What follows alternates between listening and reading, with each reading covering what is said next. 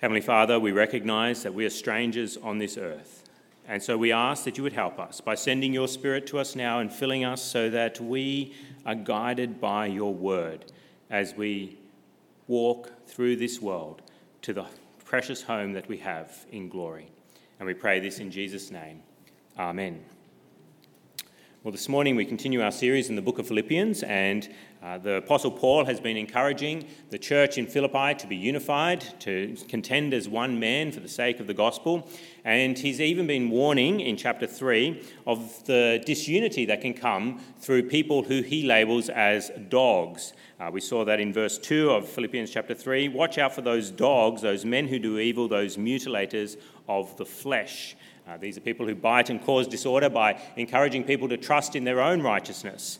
But the Apostle Paul, he speaks of the righteousness that he had previously, but he has given it up. He used to keep the law meticulously, but he has given it up. He has counted it as loss. He has considered it a debt, really, in comparison to the righteousness that comes through Jesus Christ. And that's what we saw last time we looked at Philippians 3 together, that he considers that the righteousness of Christ is superior by far to his righteousness, as good as it was. We saw that in chapter 3, verse 7. Verse 7 of chapter 3, look with me now. But whatever was to my profit, I now consider loss for the sake of Christ. What is more, I consider everything a loss compared to the surpassing greatness of knowing Christ Jesus my Lord, for whose sake I have lost all things. I consider them rubbish, that I may gain Christ and be found in him, not having a righteousness of my own that comes from the law, but that which is through faith in Christ, the righteousness that comes from God and is by faith. So the Apostle Paul rejoices in the righteousness that he has through Christ Jesus, that he has by faith in Christ Jesus. He has this righteousness that saves him. Now, does the Apostle Paul have any problems then? Is he quite happy all the time? Well, he does have problems. What is his problem? What is the Apostle Paul's problem as he writes this letter? Well, his big problem is that he's still on earth. And why is that a problem? Because he does not know Christ the way he would like to know Christ. We see that in verse 10. What does he say in verse 10? I want to know Christ. I want to know Christ. There is still much of the Lord Jesus Christ that he wants to know, that he is lacking in.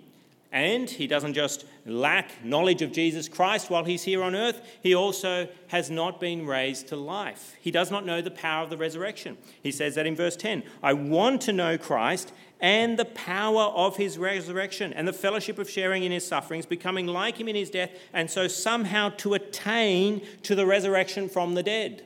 While Paul is still in this world, he is not raised to life. He is still in a body that dies, that is decaying around him. And so he wants to know the power of the resurrection.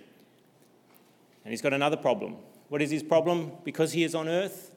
Well, it is that he is not perfect. Verse 12, he says, not that I have already obtained all this, referring to knowing Christ and the resurrection, or have already been made perfect. He recognizes that he still struggles with sin. While he is on earth, he is not a perfect person. He still has the flesh there, and he still makes mistakes each day. He still sins against his God. And so the Apostle Paul knows the tension of what we call eschatology, the last times. He knows the tension of living in the last days whilst on earth, whilst yet anticipating heaven. That is the tension that we face as Christians.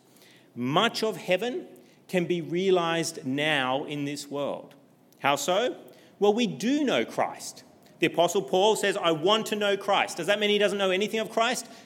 No, of course he knows Christ Jesus. He's met Christ Jesus. He's heard Christ Jesus, and he's read about Christ Jesus in the scriptures. He knows Christ Jesus. And he tells us that we know Christ Jesus. And the other apostles tell us the same thing as well. The Apostle Peter, he says in 1 Peter chapter 1, verse 8, though you have not seen him, the Lord Jesus, you love him. And even though you do not see him now, you believe in him and are filled with an inexpressible and glorious joy. We love him. We have faith in him. So of course we know him. There's this now that we experience of heaven on earth. It is a true knowledge of Jesus Christ. How else do we experience heaven now on earth? Well, we are raised to life in one sense. Jesus himself says in John 3:36, whoever believes in the Son has eternal life.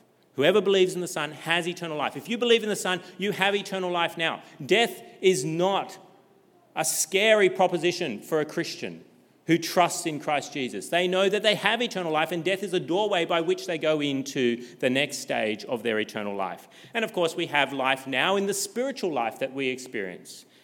Colossians 2 verse 13 says, when you were dead in your sins and in the uncircumcision of your sinful nature, God made you alive with Christ. We were once dead, but now we have been made alive with Christ. We have experienced resurrecting power even now in this world by being brought out of the deadness of sins. And of course, that resurrecting power is still at work in all Christians. The Apostle Paul prays that the church in Ephesus would know that power. He says in Ephesians chapter 1, verse 18, I pray also that the eyes of your heart may be enlightened in order that you may know the hope to which he has called you. I want you to know the hope to which God has called you, the riches of his glorious inheritance in the saints, and his incomparably great power for us who believe. He wants the church, the Apostle Paul wants the church in Ephesus to know the incomparably great power for us who believe. Now, what is that power? Well, the Apostle Paul continues in Ephesians chapter 1. He says, that power is like the working of his mighty strength, which he exerted in Christ when he raised him from the dead. That same power that raised Christ Jesus from the dead is at work in believers. And the Apostle Paul wants the church in Ephesus to understand that. So, of course, while we're on earth, we have many of the blessings of heaven. We know something of Jesus Christ. We know something of the resurrecting power in our lives. And of course, we know that we are holy, that we are perfect in Christ Jesus. We are made righteous. The Apostle Paul has been speaking about the righteousness that we have by faith in Christ Jesus. We are sanctified. We are called holy. We're called saints. We have what we call positional or definitive sanctification. When God looks at us in Christ's robes of righteousness, we are holy. We are perfect before God. That is why we can dare to come to him in prayer, is because we have a perfection, a positional sanctification before God. So we have this tension, though, because we have many of the blessings of heaven now, but there's also many of the blessings of heaven that are not yet. There's a not yet. There is still much to come. We don't know Christ as we would like to know him. That's what the Apostle Paul is speaking about when he says, I want to know Christ. I want to know Christ. He says in 1 Corinthians 13, he says, now we see but a poor reflection as in a mirror. Then we shall see face to face. What we know of Christ is true and accurate, but it's in a mirror. One day we will see face to face. That is a not yet. That is yet to come. What else is a not yet? Well, it's what the Apostle Paul has spoken about being resurrected. He wants to know the power of the resurrection. Yes, we are resurrected in one sense from our sin. We have God's resurrecting power at work in us to do good, but we want a resurrection body. That's a not yet. We don't have it yet. A body that doesn't feel pain, that doesn't die, that doesn't suffer. And of course, we want the not yet of perfect sanctification. We still experience the flesh, the sinful nature. We still sin against God. We are being progressively sanctified even as we are positionally sanctified. Even as we are holy in Christ, we still sin. And we are longing for that day when sin will be an impossibility for the people of God. It is possible for us now not to sin, incredibly. It is possible for you to do good as a Christian, but it is still possible for you to do wrong. And we yearn for the day when we will be completely sanctified, perfectly sanctified, and it will be an impossibility for us to sin. And so this is the tension that the Christian faces, the tension where we have not yets, but we have nows. And we're in this tension that is there. So what is our response to this tension?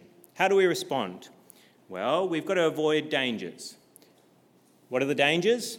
Well, there's basically two real dangers that we have to avoid. One is about we should be careful not to have an under-realized eschatology, And what I'm saying is that the blessings of heaven, they can be realized now, and I've outlined what those are. But we can have an under-realized eschatology where we leave too much for not yet, and we don't take enough for now. What does that look like? Well, where people say that knowledge of God is impossible. False teachers will say this: God is so other that we cannot know him really in this world. He's so far beyond us. That's not true. We can know God in this world. It would be an under-realized eschatology if we left all things about knowledge of God to heaven. What else can we have if we've got an under-realized eschatology? We can claim that we have no life now, that we're weak beings now, that God's resurrecting power is not at work in us because we haven't been raised to life with a resurrection body. And so we can have an under-realized eschatology by not leaning on the Lord as we should, by not recognizing that wonderful promise in 2 Corinthians 12, which says, "My grace is sufficient for you, for my power is made perfect in weakness." Yes, we are weak, but we have a resurrecting power in us. And then another way that we can have under-realized eschatology is by saying that we don't need to worry about sanctification. We don't need to worry about being holy. Holiness, that's for the next world. And we can be antinomian, anti-law here, because we just give up and say, "Oh, look, I'm not a holy person. I'll just accept it, and I'll wait to be holy in heaven." That's an under-realized eschatology. But then the other danger, at the other end of the spectrum, you can have an under-realized eschatology where you don't take many of the blessings that we can have now from heaven. An over-realized eschatology is at the other end of the spectrum, where you over-realize the things of heaven and you want them now when they're not yours now. What does an over-realized eschatology look like? Well, we want greater knowledge of Jesus than he will give us now. We may even want to see Jesus face to face. There's someone in the Gospels who's like that. One of the apostles was like that. What did he want? Apostle Thomas says, "Unless I see the nail marks in his hands and put my finger where the nails were and put my hand into his side, I will not believe it." He wanted knowledge that he did not have at that point. And what did Jesus say to him when he graciously showed himself to the Apostle Thomas? He said, "Because you have seen me, you have believed. Blessed are those who have not seen and yet have believed." We cannot say, "I need to see Jesus physically face to face, as I will see him in heaven if I am to believe." That's an over-realization of the eschatology that we're in, the last times that we are in. How else can we want heaven now? Have an over-realized eschatology? Well, it's by demanding the effects of the resurrecting power before we have them. And this can come particularly in the area of healings. We want that resurrection body now. We want a body that does not feel pain, that does not suffer, that does not die even. We want longevity of life. And we want it now. But much of that is for heaven. Yes, of course, God can heal our bodies in this world. Yes, and we should pray for healing. We should pray that people overcome fatal illnesses. But we cannot demand it. That's an over-realized eschatology. The true healing that comes is when we arrive in heaven. And another way that we can have an over-realized eschatology is by this idea of perfectionism now, that we can be completely holy now, that we can actually achieve a state where I won't sin anymore. And this is taught by some people, that they say, "I don't sin anymore. As a Christian, I've got to the point where I no longer sin." What is that? That's an over-realized eschatology. That's something that is reserved for heaven that you're saying you have now. And there are people like that. All you've got to do is keep prodding them about something and it'll eventually tick them off and they'll get angry and then they sin. But there are people out there who are like that. It's a famous story about the preacher Spurgeon. He met someone like that. He threw a cup of water in their face and they blew their lid. And he said, "There you go. You're not perfect anymore." But there's people like that out there who teach a perfectionism now, but it's an over-realized eschatology. So we need to live in this tension. We need to live in a tension where there's things that are to come, but there's things now. And what is the illustration that the Apostle Paul uses for this tension that we face? Well, it's the tension of an athlete in a race. It's the tension of an athlete in a race. And we get that in verses 12 and following in Philippians chapter 3. How does he describe himself? Well, in verse 12 he says, "Not that I've already obtained all this or have already been made perfect, but I press on to take hold of that for which Christ Jesus took hold of me." He's got this idea of pressing that is used for athletes and taking hold of grasping something. And in verse 13, how does he describe himself? "Brothers, I do not consider myself yet to have taken hold of it, but one thing I do, forgetting what is behind and straining toward what is ahead, I press on toward the goal to win the prize for which God has called me heavenward in Christ Jesus." This is the Christian life. It's a life of straining, of pressing on, of grasping, taking hold of what is to come. And this is because we experience much of heaven now. We know Christ, we know his resurrecting power in us, and we know that we are sanctified. But we're also desiring the not yet. We're reaching out for the not yet. We want to depart and be with Christ, which is better by far. We want to know Christ better. We want to see him face to face. Get away with the mirror. I want him face to face. I want to be sinless, not sinning anymore. I want to be raised to life, to have that perfect resurrection body. So how do we run this race? This is what we're called to. And it's a tension that's there, that's hard. How do we run this race to live a life of tension, of wanting more whilst also having much? How do we run it? Well, the Apostle Paul tells us that we need to forget what is behind as we run this race. If we are to yearn for the things of heaven and not have that under-realised eschatology, if we're to yearn for the things of heaven and to look for them, we're to forget what is behind. And we see that in verse 13. "Brothers, I do not consider myself yet to have taken hold of it, but one thing I do, forgetting what is behind and straining towards what is ahead, I press on toward the goal to win the prize for which God has called me heavenward in Christ Jesus." If a runner runs looking backwards, is he going to get very far? Is he going to win the race if he runs always looking behind him? The answer is, of course, no. Running backwards means you tend to stumble and fall, as well as not going very quickly. And this is what we need to remember as Christians. We cannot be looking behind as we run our race. Now, what would we be tempted to look at as we run the race that is before us? What would we be tempted to remember rather than forget? Well, one thing that we often like to remember is past sins, things that we've done, that we're grieved about, that we feel guilty about. But Paul wasn't going to get hung up on his past life. And he was someone who, he admitted, he persecuted the church. We see that in verse 6 of Philippians chapter 3. "As for zeal, persecuting the church." I used to persecute the people that I now consider brothers and sisters in Christ. How does he move on from that? He forgets it. He forgets it. He knows that if he keeps on going round and round in his head about his persecution of the church, he won't get very far. If he remains guilty all the time about it and depressed about it, he won't get very far. And that's what an athlete does. Does an athlete dwell on his past failures? Does he dwell all the time on his failures? No. Why? Because he'll be demoralised and scared to run again.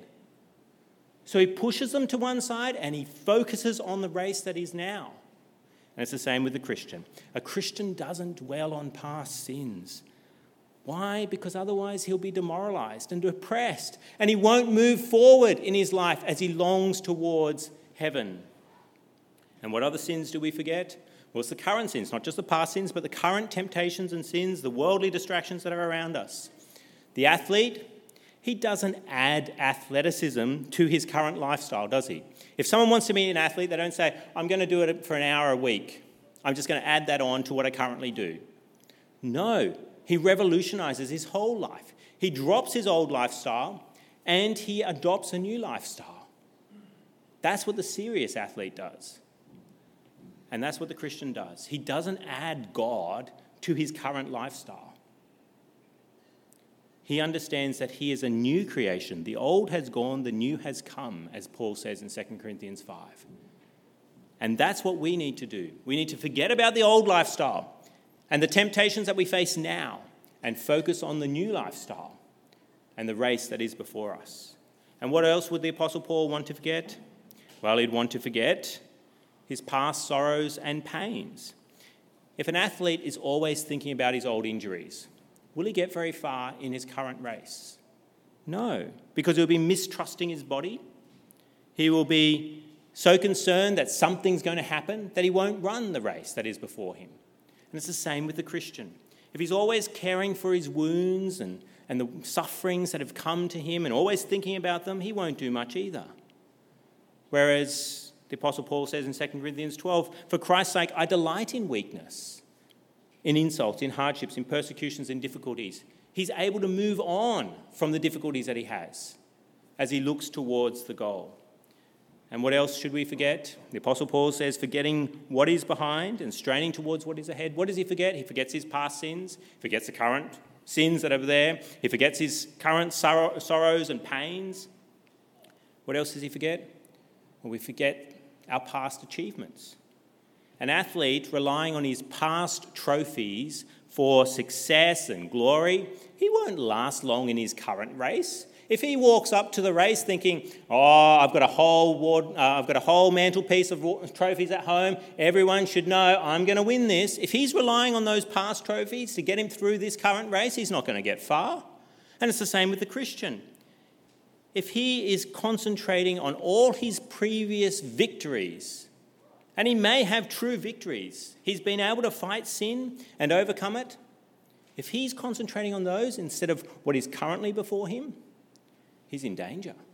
The Apostle Paul says in 1 Corinthians 10, if you think you are standing firm, be careful that you don't fall. You think you're standing firm. You've got so many victories. Be careful that you don't fall. This is the tension that we face. Not yet, now, yearning for it. And how do we overcome it? It's by forgetting what is behind, past sins, current worldly distractions that are before us, pains, sorrows, sufferings, even achievements. You say, it is hard to forget about those things. It's hard to ignore those distractions. It's hard to live in tension. Why? Well, Satan, people, my own mind, they like to remind me of my sins, my past sins. It's hard to forget sins that I've done, particularly grievous sins that even the world admits are wrong. It's hard. They come up in my mind. Other people bring them up with me. It's hard to move on. It would have been so hard for the Apostle Paul to move on from his persecution of the church.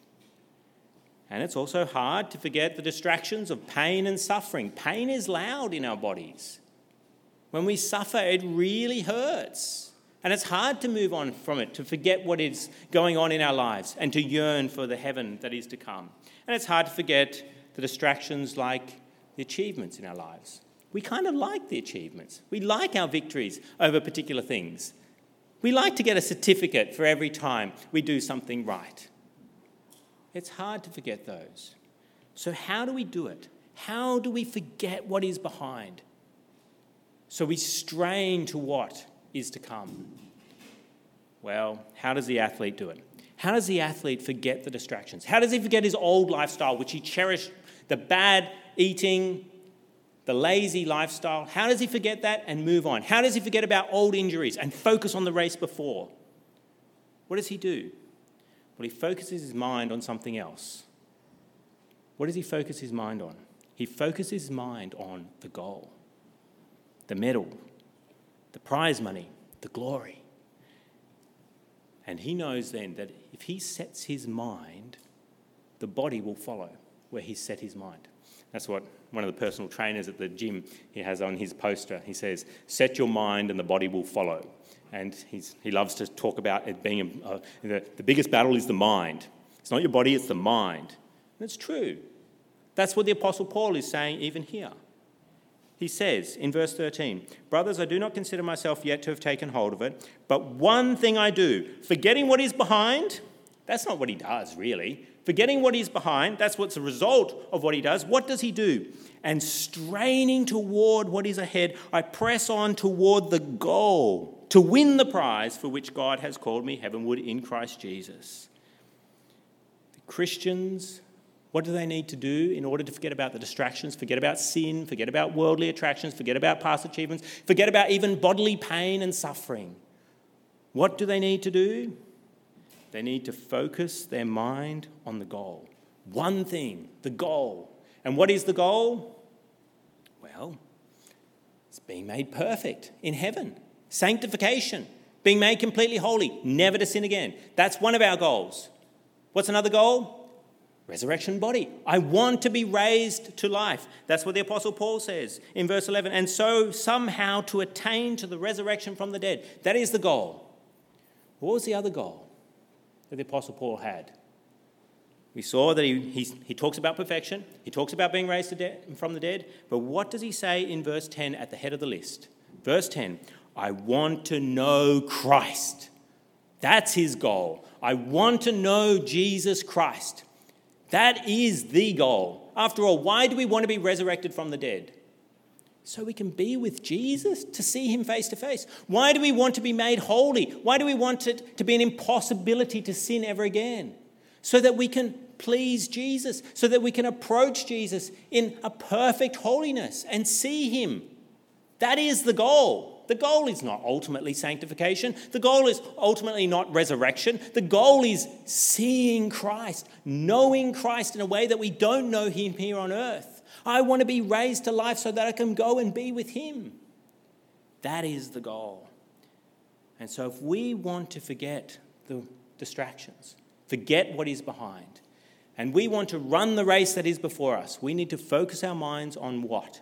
On Jesus Christ. Now, how does that happen? How do we know Jesus? Well, the first thing we've got to understand is we know Jesus by faith. We know Jesus by faith. You cannot know Jesus unless we repent of our sins and trust in him. And that only comes by the Holy Spirit granting us faith, granting us repentance, granting us faith in Jesus Christ. We can only take hold of Jesus how? By him taking hold of us first. And that's what we read in the text. Verse 12, not that I've already obtained all this, resurrection, knowing Christ, or have already been made perfect, but I press on to take hold of that for which Christ Jesus took hold of me. It starts with Christ taking hold of you. If you want to know Jesus Christ, then you need to repent of your sins and trust in him. You will not know him otherwise. You will continue to reject knowledge of him. You need to know him by trusting in him. And of course, the way that we understand anything of Christ Jesus, the way that faith begins, the way that faith is wrought within our hearts, is by his word. And so if you want to know Jesus Christ, if you want to have the focus in your life of heaven, then you need to read the word. You need to read about Jesus in the word. You need to hear the word preached and explained like we're experiencing this morning. You need to read books about the word. This is how you focus your mind, is by learning about Jesus in the Word. And then another way that we have our focus upon Jesus, that we can know about Jesus, is, of course, speaking to him in prayer. If you speak to him, you learn about him as you speak, and of course, he graciously answers those prayers. You adore him in prayer. You confess your sin. You thank him for the things that he has done, and you ask him for things. And they all help teach you, as those prayers are answered, about the one who you love. And of course, how else can you know Christ, have your focus upon him? Well, it's by building relationships with other athletes, with other Christians who keep reminding us of Christ Jesus. Athletes inspire other athletes, don't they? As they get together, they talk about the race, they talk about the goal, they talk about the prize money and what they're going to do with the prize money. If athletes get together and talk about the weather, they're not going to do much in their race. And it's the same with Christians. Are you surprised that you don't feel much motivation to know Christ Jesus when you don't associate with other Christians? Can you be surprised when you don't feel much motivation to know Christ when you don't associate with other Christians? And if you do associate with other Christians, you just talk about the weather. You don't talk about the prize. You don't talk about Jesus. You don't talk about heaven. You don't speak about his word. So of course, you're not motivated. You're not focused. It's not surprising that that's the case if we don't associate with other Christians. And how else can we know Christ Jesus? We know him by faith. We know him by his word. We know him by speaking to him in prayer. We know by building relationships with other Christians, spending time at a local church. We also know him in general revelation. It's wonderful that as you look around the world, you understand something of the goodness of Christ Jesus. You understand something of his power, his eternal qualities. They're manifest in all of creation. And you can enjoy your work. You can enjoy your family. You can enjoy your recreations, not as worldly distractions that you need to forget and move behind. No, you can enjoy them as teaching you something about your Creator. You can receive all good things from him who gives them, Jesus Christ. Is it easier then to forget the distractions by focusing on the goal, Christ Jesus? The answer has to be yes. Why does the athlete turn away in disgust from his old lifestyle of his poor eating and his laziness? Why? Because he's found a greater joy. He's found a greater joy. And what is that? It's the goal that he's after and the race that is before him. He enjoys running the race. He enjoys thinking about the goal. And so, of course, he forgets about the couch and the television and the video games. They're distractions from a greater joy that he has found. It's the same for the Christian. Why does the Christian turn away from an old lifestyle of sin and laziness? Why does he see sin as disgusting? Because he's found something greater value. Greater joy. He gets more joy in learning about Christ than sinning against Christ. And of course, why does the athlete ignore the intense pain he feels in his muscles as he runs the race? Why does he even embrace it? Why does he rejoice in the pain that he's feeling? Because he knows it's bringing him a greater joy down the track.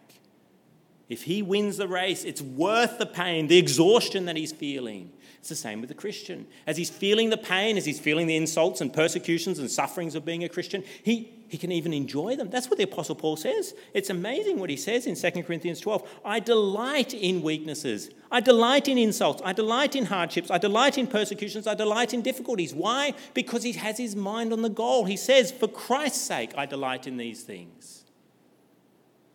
And it's the same for us as well. We can forget the pain. Why? Because we know the joy of the reward that is to come. And so we forget the suffering and the pain and the insults and focus on the reward. And why does the athlete forget about his hard-won high school trophies? Why does he move on from them and focus on the new trophy? It's because he knows that the new trophy is greater.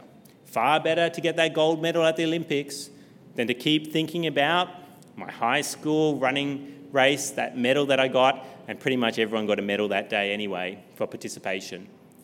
He thinks about that gold, and so he forgets about the participation awards. He forgets about even the golds that he got in high school. He sees them as childish. He forgets what he's behind. He forgets his good achievements. They were good achievements, but he's going for the better achievement, and it's the same with the Christian. Why does a Christian forget about his past achievements, his conquering of sins that are in his life, and press on for even greater holiness and press on for that heaven? It's because he knows that that's far greater. He sees them as almost childish, like high school trophies. Okay, I moved on from that. Let's go tackle a bigger sin and overcome that one as I run the race that is before me. So yes, the tension is hard. It's hard being a Christian. There's much to come, even as we have some now. But we know the joy of heaven now and the joy of hoping for heaven. And so if we focus on Christ, we will continue to know that joy. And we'll forget the things that hinder our run to heaven because we have a greater joy. And that greater joy is knowing Christ Jesus. Let's come to him in prayer. Let's speak with him now. Let's pray.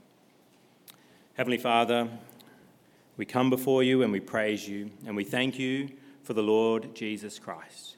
We thank you that he has taken hold of us, that he has called us heavenward, that he has revealed himself to us, that he has given us life, resurrecting life, and he's made us perfect. Oh Lord, we ask that you would forgive us for looking behind at past sins, for looking behind at lifestyles that we still love, for looking behind at our pain and suffering, for looking behind at our past achievements, and for not straining for heaven because we've got our eyes looking back. Oh Lord, we ask that you would help us to focus on the Lord Jesus so that we forget whatever distracts us from him and so that we long to know him more, both now and in the world to come. And we pray this in his name.